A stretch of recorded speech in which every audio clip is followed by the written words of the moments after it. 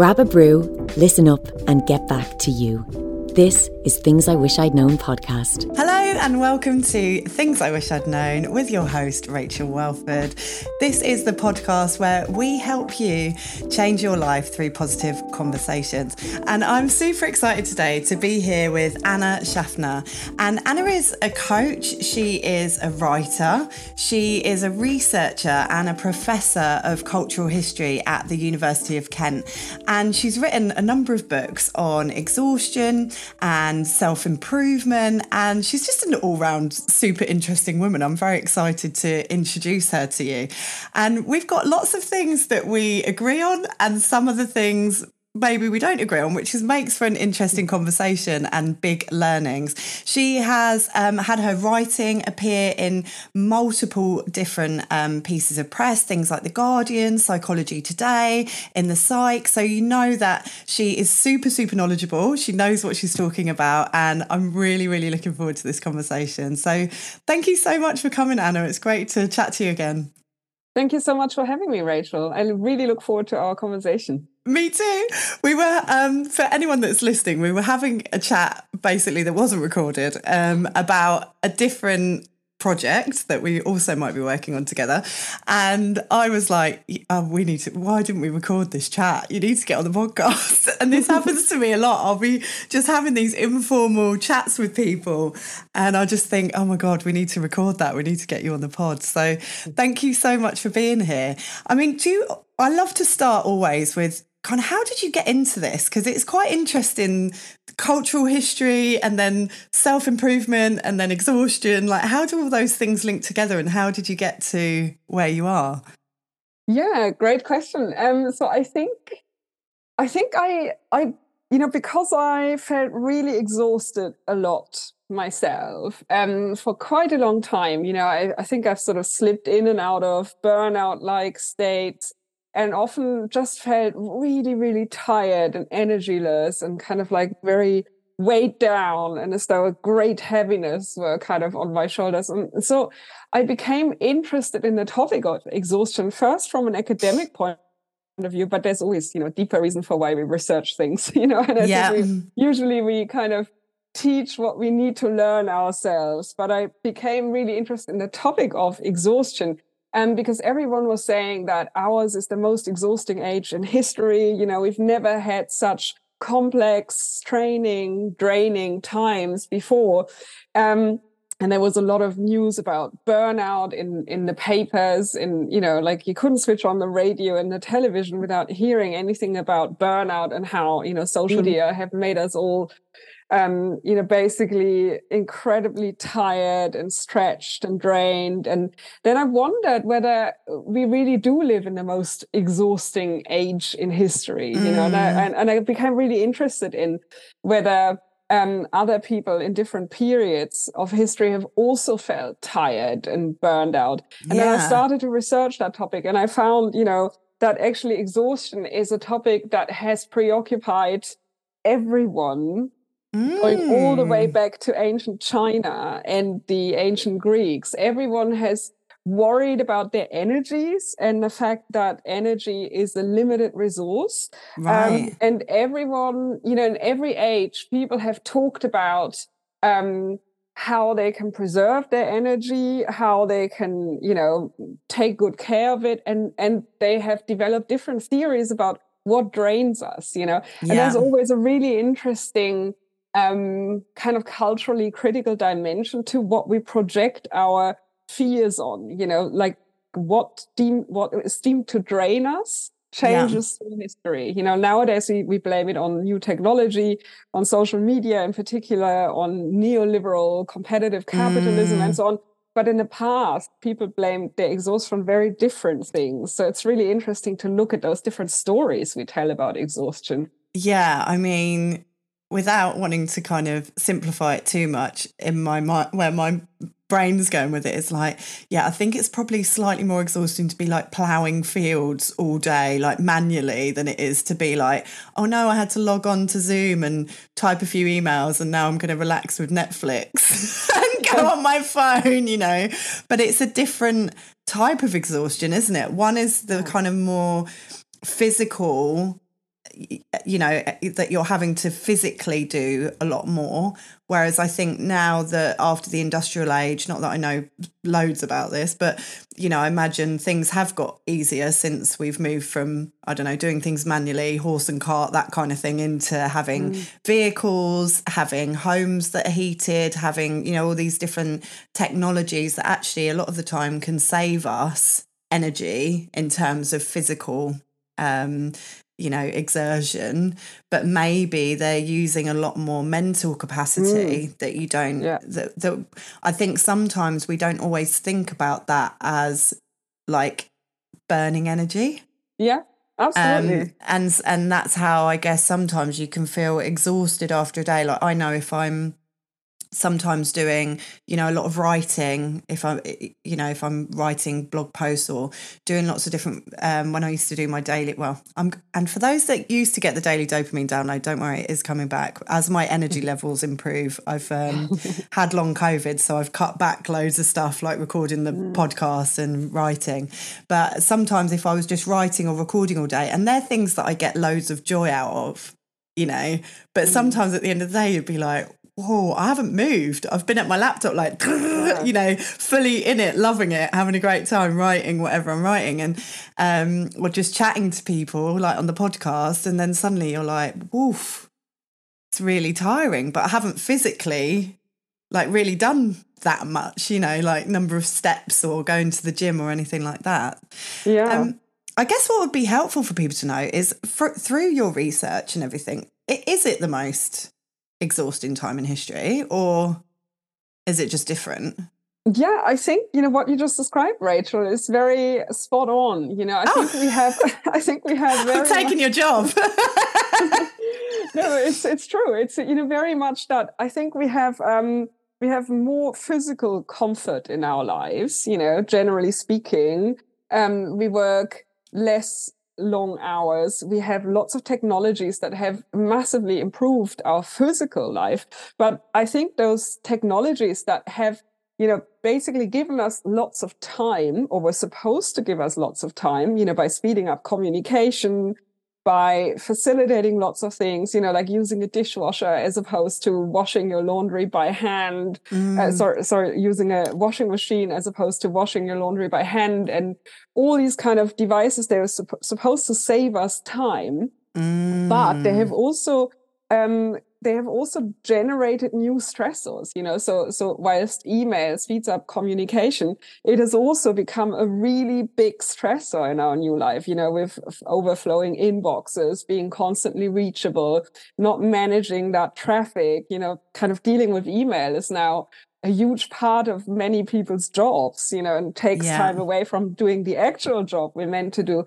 So I think with a lot of those new technologies have come new psychosocial stressors. And what you described, you know, that brain work can be really draining, and also connectivity can be really draining. Being reachable all the time can be really draining. And I think, you know, in our times, we also have, I would say, not a lot of hope for a more optimistic future, you know, because things have, I think the general zeitgeist always impacts on our mood and our energy levels. And there are periods in history that have been more optimistic, you know, where people were looking forward to a brighter, better future and still believed in progress and technology is our savior. And I think we live in a pretty gloomy period for various reasons, and climate change, you know, being perhaps the most, surely the most horrific threat that is sort of looming over us. So I would say there are stressors now in our lives that other people haven't had to deal with. But people in other periods had to deal with other stressors, you know, like in the Cold War period, people were genuinely worried about being wiped out, you know, like the nuclear forces actually pressing the buttons. That was also a great mental worry. And then, you know, in periods of actual physical warfare, you know, where people really, really genuinely suffered, worried about their lives. I think we've moved on from, I think, physical stressors to more psychological stressors. And we can say that's, on the one hand, that's progress. On the other hand, you know, psychological suffering is also real. And it's very damaging. And it's not necessarily, to be preferred to physical hardship in lots of situations. So I think there have been trade-offs, and there are pluses and minuses in our situation. I think people talk a lot more about exhaustion and burnout. And I think another reason why burnout is such a big topic is because we just over-identify with our work. Work has become such a big topic for suffering. I think a lot of people genuinely suffer at work, and they really identify with their work and attach their value to their work. And, work is sort of tangled up with purpose, meaning, status, even the hope for kind of spiritual salvation in lots of cases. So work is really overdetermined. And that's why I think a lot of people genuinely suffer at work because of this entanglement. Yeah, absolutely. And I think there's, I don't know, one of the schools of teaching that I follow, especially when I'm working one-to-one with clients, is there's this amazing book by a woman called Yvette Rose, and it's called The Body's Talking, Are You Listening? And it's essentially talking about, or what she teaches within that is that every single ailment that we have, whether that's burnout, exhaustion, whether it's cancer, whether it's, literally anything you can think of, tennis elbow, dislocated kneecaps, broken legs, right?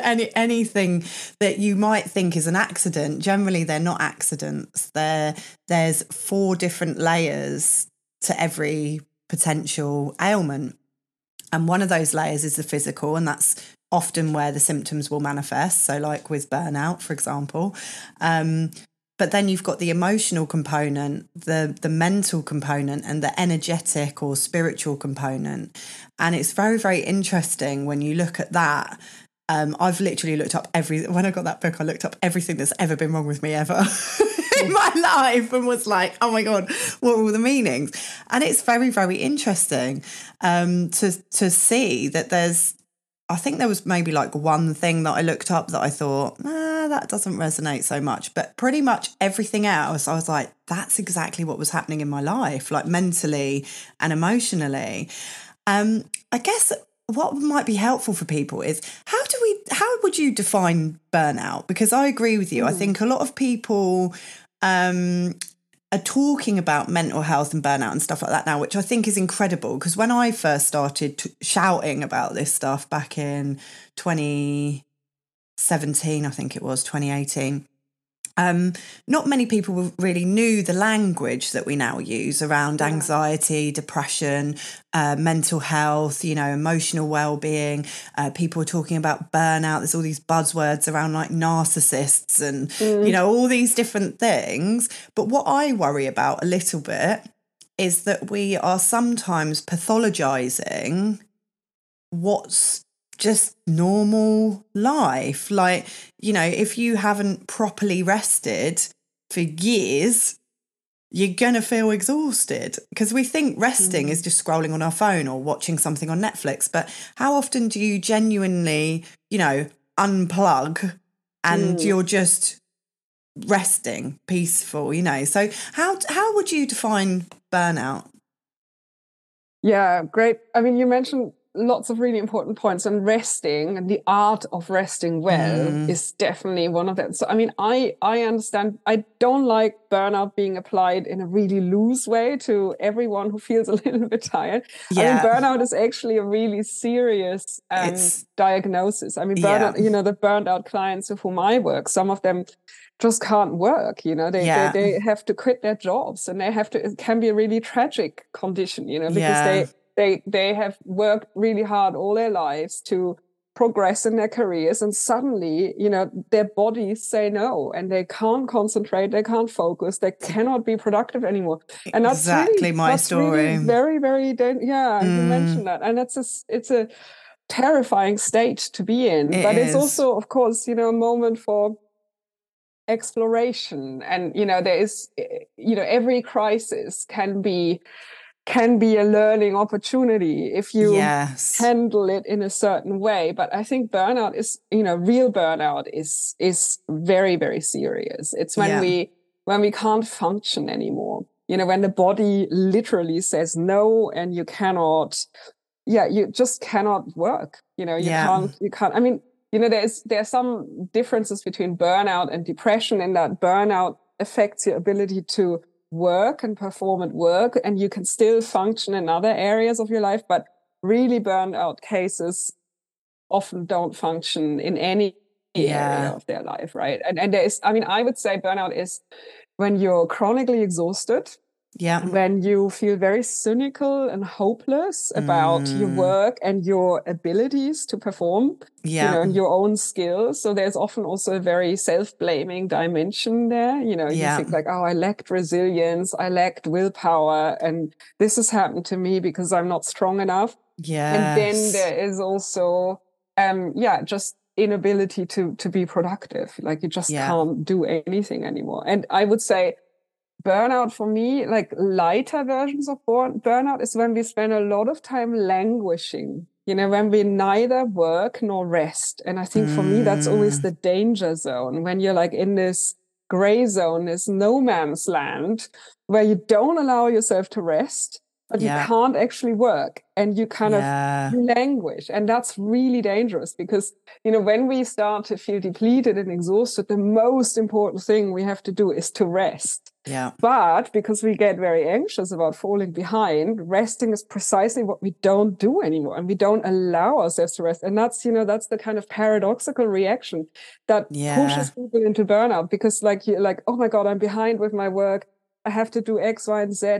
And then you stop resting, and your ability to work becomes ever smaller because you don't rest anymore. So I think the great danger is to not rest, and not to rest, what you also said, not to rest in a recuperative, restorative way, because if you just doom scroll or just spend your time on social media, that's not restorative. And the likelihood is, what I find really interesting about all of this stuff is, the likelihood is, I found this with my journey as well, and definitely with some of my clients, we've had these conversations in private, that obviously when you're not feeling your best, you're probably Googling things like, why can't I focus at work? Or sleep tips, or why can't I stop feeling so sad, or whatever, right? So you're starting to Google these kind of topics, and then what happens is your algorithm will start to go, oh, this person's interested in these topics, so they're going to start serving you content that's based on those kind of topics. And maybe the people that you start following are going to either be like these kind of motivational speakers, or on the flip side, other people who also suffer with depression, suffer with this problem. And so that narrative is being ingrained ever more, because then suddenly, where you're worried about yourself, you start to privately like Google, because that's what we all do, right? God knows what Google knows, the secret fears that are going on in my brain, the stuff that we don't want to ask anyone else, we ask Google, but then that sets our algorithm. And so then suddenly you're getting served more and more content saying, you're burnt out, you're exhausted, this is wrong with you. Or on the flip side, because I remember this happening to me for a while, then you've got all these people that are like, you just need to get up and make your bed, and it's a choice, and you've got, and all of this kind of stuff. And it's like, oh my God, so that compounds ever more. There's something wrong with me. I'm doing something wrong. Like, why can't I just get out of bed in the morning like a normal person? Why can't I be sprightly and full of energy like all these people? And then what you find out is, like I was listening to Stephen, I think it was on Diary of a CEO. It might have been, can't remember if it was actually, I might have misquoted that. But basically there's this guy called the Liver King. I don't know if you've seen his stuff in America. He does this whole stuff about, he has various tenements that he follows, and he basically never wears a shirt. This is how you'll know who he is. If you see a guy who doesn't wear a shirt, this is the Liver King. And he's like, ripped, like insanely kind of like hench dude. And he swears that it's down to these living more like a caveman, basically. So he sleeps on a board. He doesn't have a mattress. He makes sure he gets daylight on his eyes first thing in the morning, and like tries to watch a sunset at night, I think is one of them. Sorry to the listeners, because you know that I just go on these random tangents, and I should probably research this stuff before I just start talking about it without any proper background. But anyway, this guy, and he eats liver, that's part of the thing. And so he's called the Liver King, and he thinks liver is just this the most nutritional food, and this is how he's got this insane body, even though he's like 40 years old. Anyway, it's just come out, he's on steroids. Okay. Right. And he's historically denied, that he's used steroids or whatever. And maybe because it was like a leaked email, maybe it's someone having a go at him, and maybe that's not true. But I do think that when you are looking at all these people and they're saying, I'm a motivational person and I do this and I do that, the amount of people that have been debunked that morning routine they're talking about, they don't do it every day. That this and that they're saying, this is how to be like this 9 times out of 10. It's not just that one thing. Yeah. It's all these other things, that don't. So there's often context gets lost, and then we just blame ourselves. So for people that are feeling burnt out, because all of that stuff that you were sharing just then, I thought that is 100% my journey. Every single thing. And you're so hard on yourself because you just feel like, why, for me especially, there was just this like, why can't I just, and then pretty much everything in my life, why can't I just keep on top of my washing? Why can't I just be more energetic? Why can't I just finish this project at work? Why can't I just be, it was always like there was something that I just couldn't quite get to this space. Yeah. If people are starting to notice that about themselves, what are good ways of, allowing yourself to rest? Because I know we've sort of talked about rest being so important. And with long COVID, it's actually, I shouldn't laugh because it's not funny. It's actually been really serious. But I'm laughing because I went to this hospital appointment to see a physio about long COVID. And she said, okay, are you resting? Are you doing? I said, yeah, I'm sleeping loads. I'm really resting. And she said, well, tell me a typical day. And for me, I was doing like nothing comparative, because I'm usually very, very busy. So for me, it felt like I'm probably operating like 10 or 20% of my normal daily life. What are you doing? I said, I'll get up in the morning and then I try and either do a meditation or some kind of journaling or something. And then I'll try and go for a walk, and then I'll come back and, I'll just have a coffee or whatever. And then I might do a couple of emails, and then, I'll try and go for a walk at lunchtime. And then, I'll try and do a walk in the evening. I'm trying to get my 10,000 steps in, even though I can't properly exercise, blah, blah, blah. And I was telling her all this stuff, and she just started laughing, and she was like, I thought you said you were doing nothing. And I was like, well, I am doing nothing, like comparative. And she was like, no, you need to do nothing. Like, you need to lay on your couch and stare at the ceiling. Nothing. And when I started doing that, I actually started getting better. Okay. But it's my impression of what was rest and nothing, and her impression of what was rest and nothing were two completely different visions. Both true in one sense, because for me that was true. I was doing basically nothing comparative.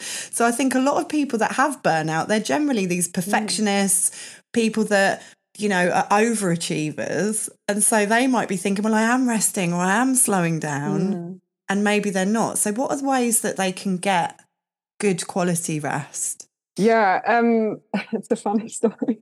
And I definitely have to look up the Liver King.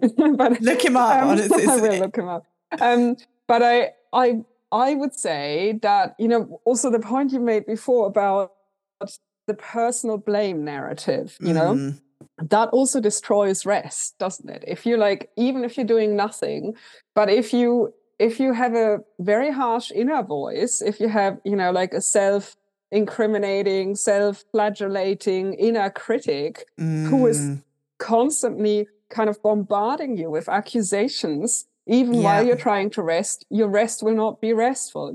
That's why I think the personal blame narrative when it comes to burnout is really toxic and really dangerous. And you mentioned all these gurus who make it worse by saying, like, I found the recipe, you just have to follow me and you'll be fine. That never works like that, because we're all very unique and very different beings. And, what restores one person doesn't necessarily restore another person.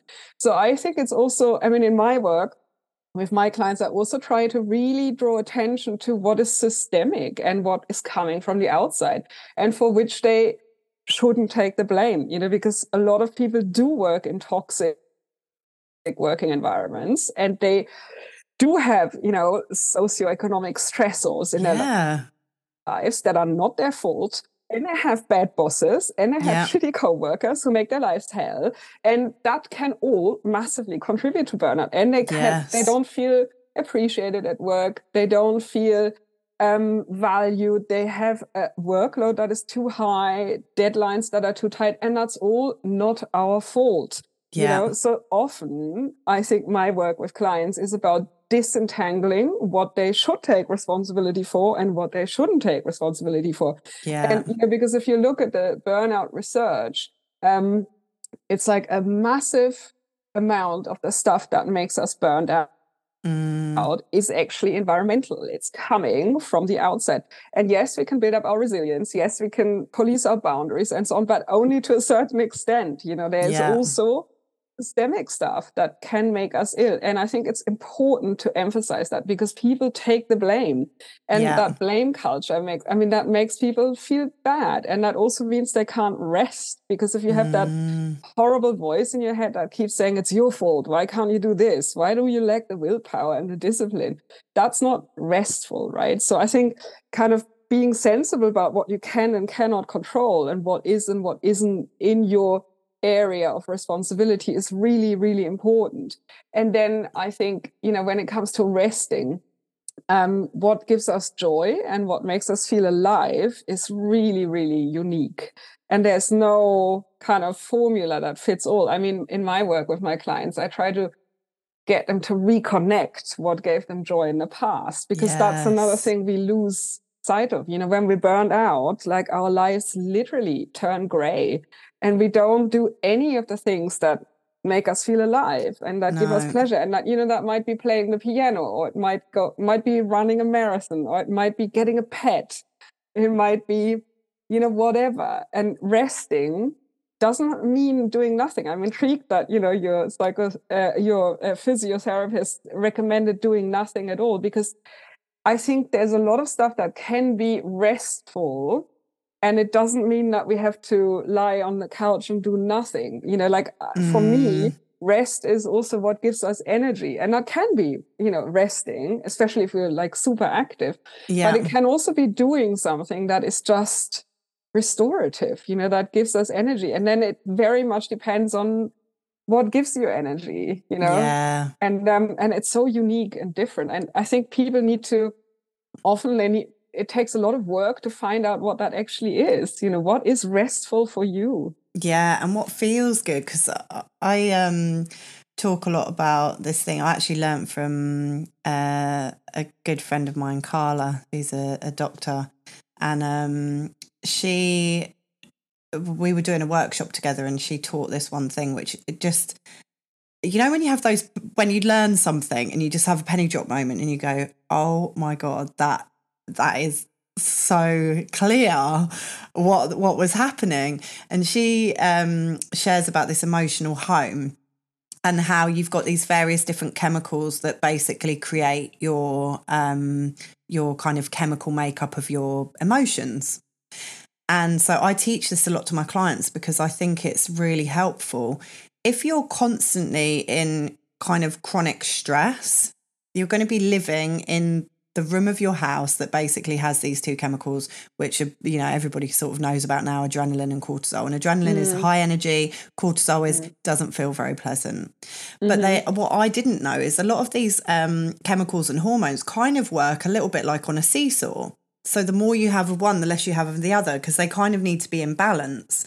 So, they kind of move like consistently throughout the day or the weeks, the months, different cycles, depending what's happening. And for a lot of people, and this was definitely my experience, you're super stressed or anxious or angry, rage, all of these high energy emotions that feel like crap. And then the adrenaline will burn off, because eventually it will. So then you create acetylcholine, which I never pronounce right. So any doctors listening, I'm sorry, I know I butcher that word every time. But basically that's low energy. So it's the opposite to adrenaline. But you've still got the cortisol. So then what happens? We start to feel apathetic, sad, really low energy, but we feel like crap. And for most people, they just bounce between these two things, because you've got all this stress and the adrenaline's running and you're like, and then crash. And then the stress comes again. So we go back up and down, back up and down. And what that does is your body starts to get used to it. And you're not creating the other chemicals which are on the other side. So you might still have adrenaline and acetylcholine on that balance. But when you've got high energy, but it feels good, passion, joy, excitement, like adrenaline junkies who jump out of planes or like go snowboarding or whatever, right? They love to be in the opposite side to stress. It's like, we have oxytocin, DHEA, all of these more positive, dopamine, serotonin. They're the opposite to cortisol. But the problem is moving diagonally across this is quite difficult.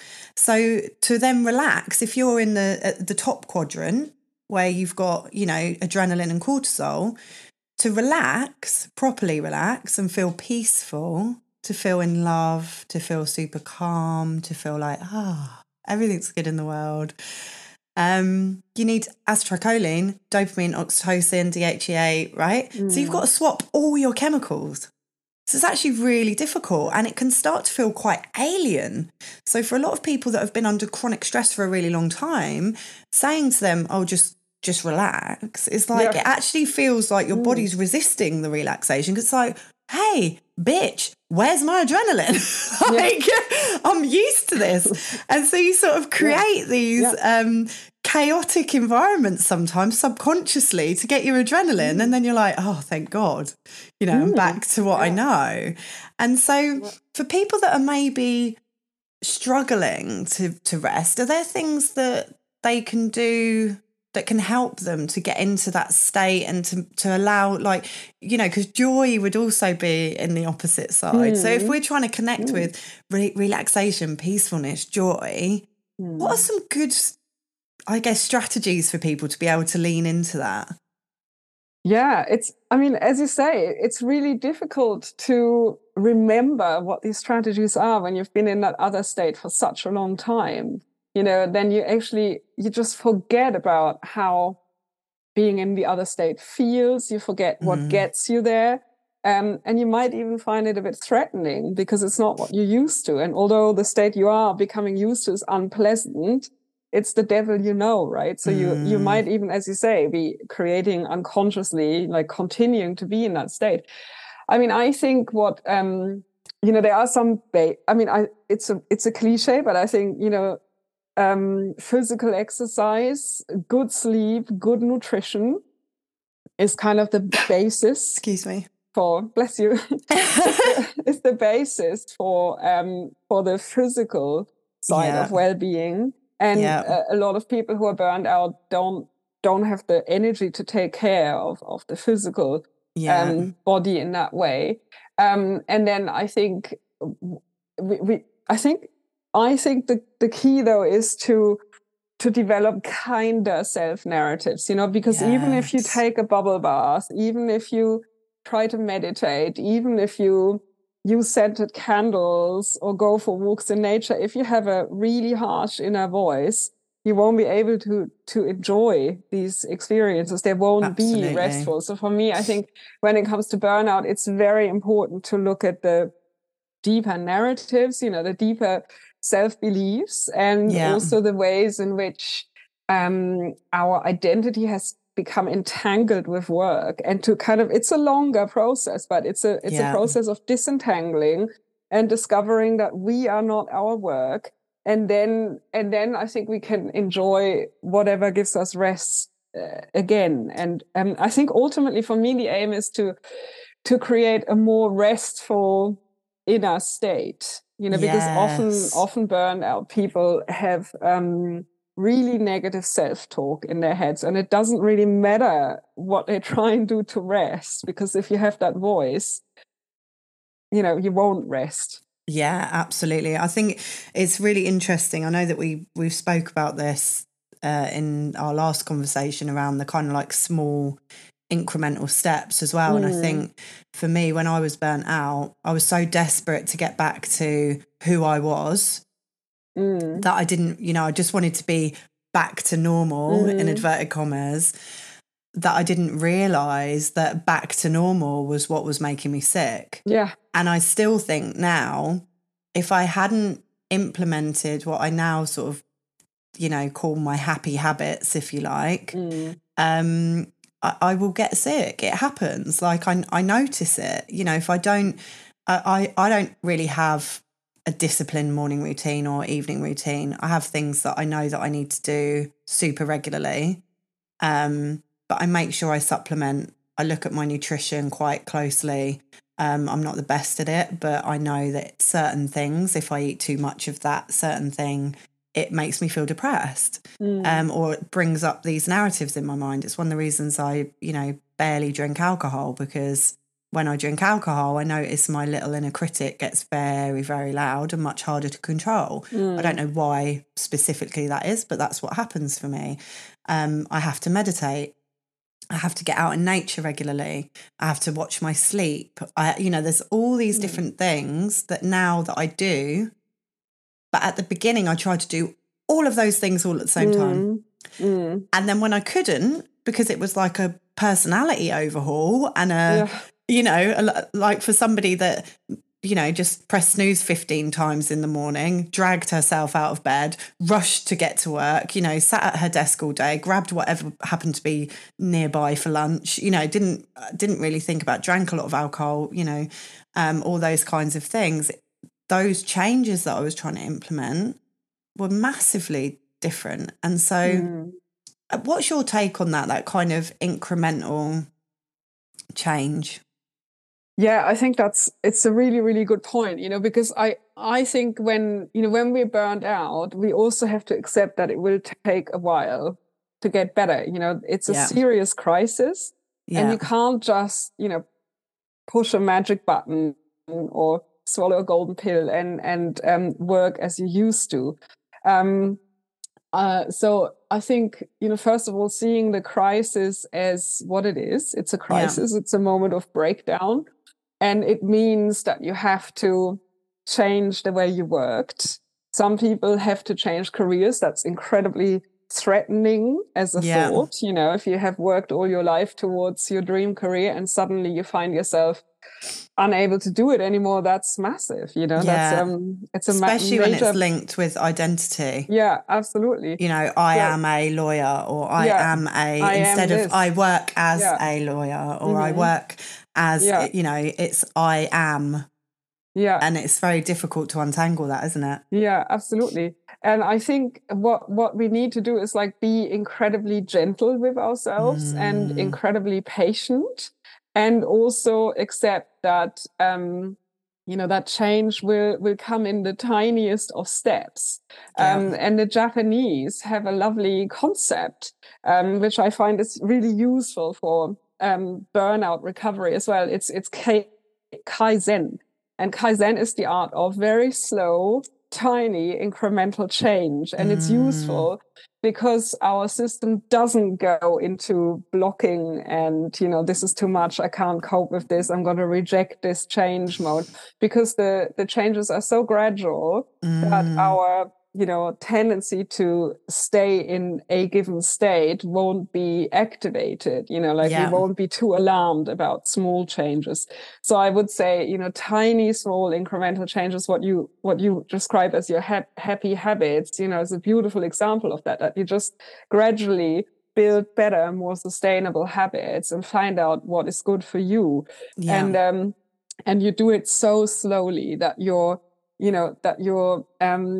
your body won't be too alarmed and Yeah. won't just say that's too much, I'm overwhelmed, I'm frightened of all of these changes. So it could be, introducing small things, one a week, and very, very, very slowly, trying to rediscover, like a sense of connection and calm. Yeah. And also finding out what makes your body feel good, and then what feeds your soul.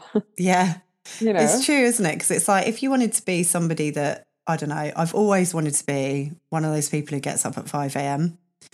It's not going to happen. I did it once for 30 days. It nearly killed me. I'm just not. I've got to just deal with it. I'm not a morning person. I'll just try things and, But somebody said to me, do you know what? I bet you could do it if you got up 5 minutes earlier every week over a year. Yeah. Because they were like, what time do you normally get up? And I was like, oh, I don't know. Because I'm quite a night owl, so getting to bed for me is quite tricky. So I was like, I don't know, midnight plus. So I normally get up 7, 8 o'clock in the morning, because sleep's important, And so they were like, yeah, so then if you just took back your bedtime 5 minutes and your 5 minutes from 8 a.m. or whatever over the course of a year, you'd be getting up, and it wouldn't be that, it probably wouldn't feel like such a shock. But because you went from like, okay, I'm just going to do it for 30 days, and it's essentially a 3-hour difference for your body, that's like, a real shock. So I love that idea of small incremental changes, and I massively back it, because I just think I use an analogy a lot with my clients about weeding a garden. And, like if you think of your mind like a garden, and like you say with burnout, my internal narrative used to be horrific. It was so bad. And I say it's a bit like you've gone into this garden, no one's touched it ever. And you've got this machete, and you need to start hacking back, because there's just this overgrown, forest, and you sort of hack some stuff back, and you might start to see, oh, okay, I can see now what the garden looks like. But then you're going to need to get your hands dirty. It's going to be a lot of effort. You've got to pull things out, mow the grass, dig up all the soil, fertilise it all, decide where you're going to put everything. Then you've got to plant all your seeds and everything. And it takes a lot of time, a lot of effort, and a lot of hard work. But then after a while, you're like, it's looking good, and it's okay at that point when the garden's kind of done and summer is here and the plants all look great and the flowers are out, and it's okay to go around and enjoy it and pick your fruit and relax. So you can invite your friends around for a garden party or barbecue and have some fun. But if you don't stay on top of the weeding, and you don't stay on top, and that's your happy habits, right? That's your watching your nutrition, doing a bit of meditation here and there, going to the gym, whatever it is for you, all that stuff that we all know.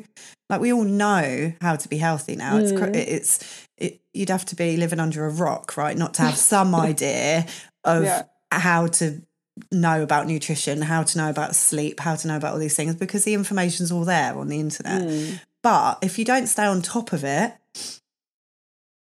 then your garden is going to just go back exactly how it was. Yeah. And that's where I think these like affirmations and positive thinking and, all these little things that we can do over time help to keep that garden looking nice. It's nicely weeded. Yeah. You're not having to.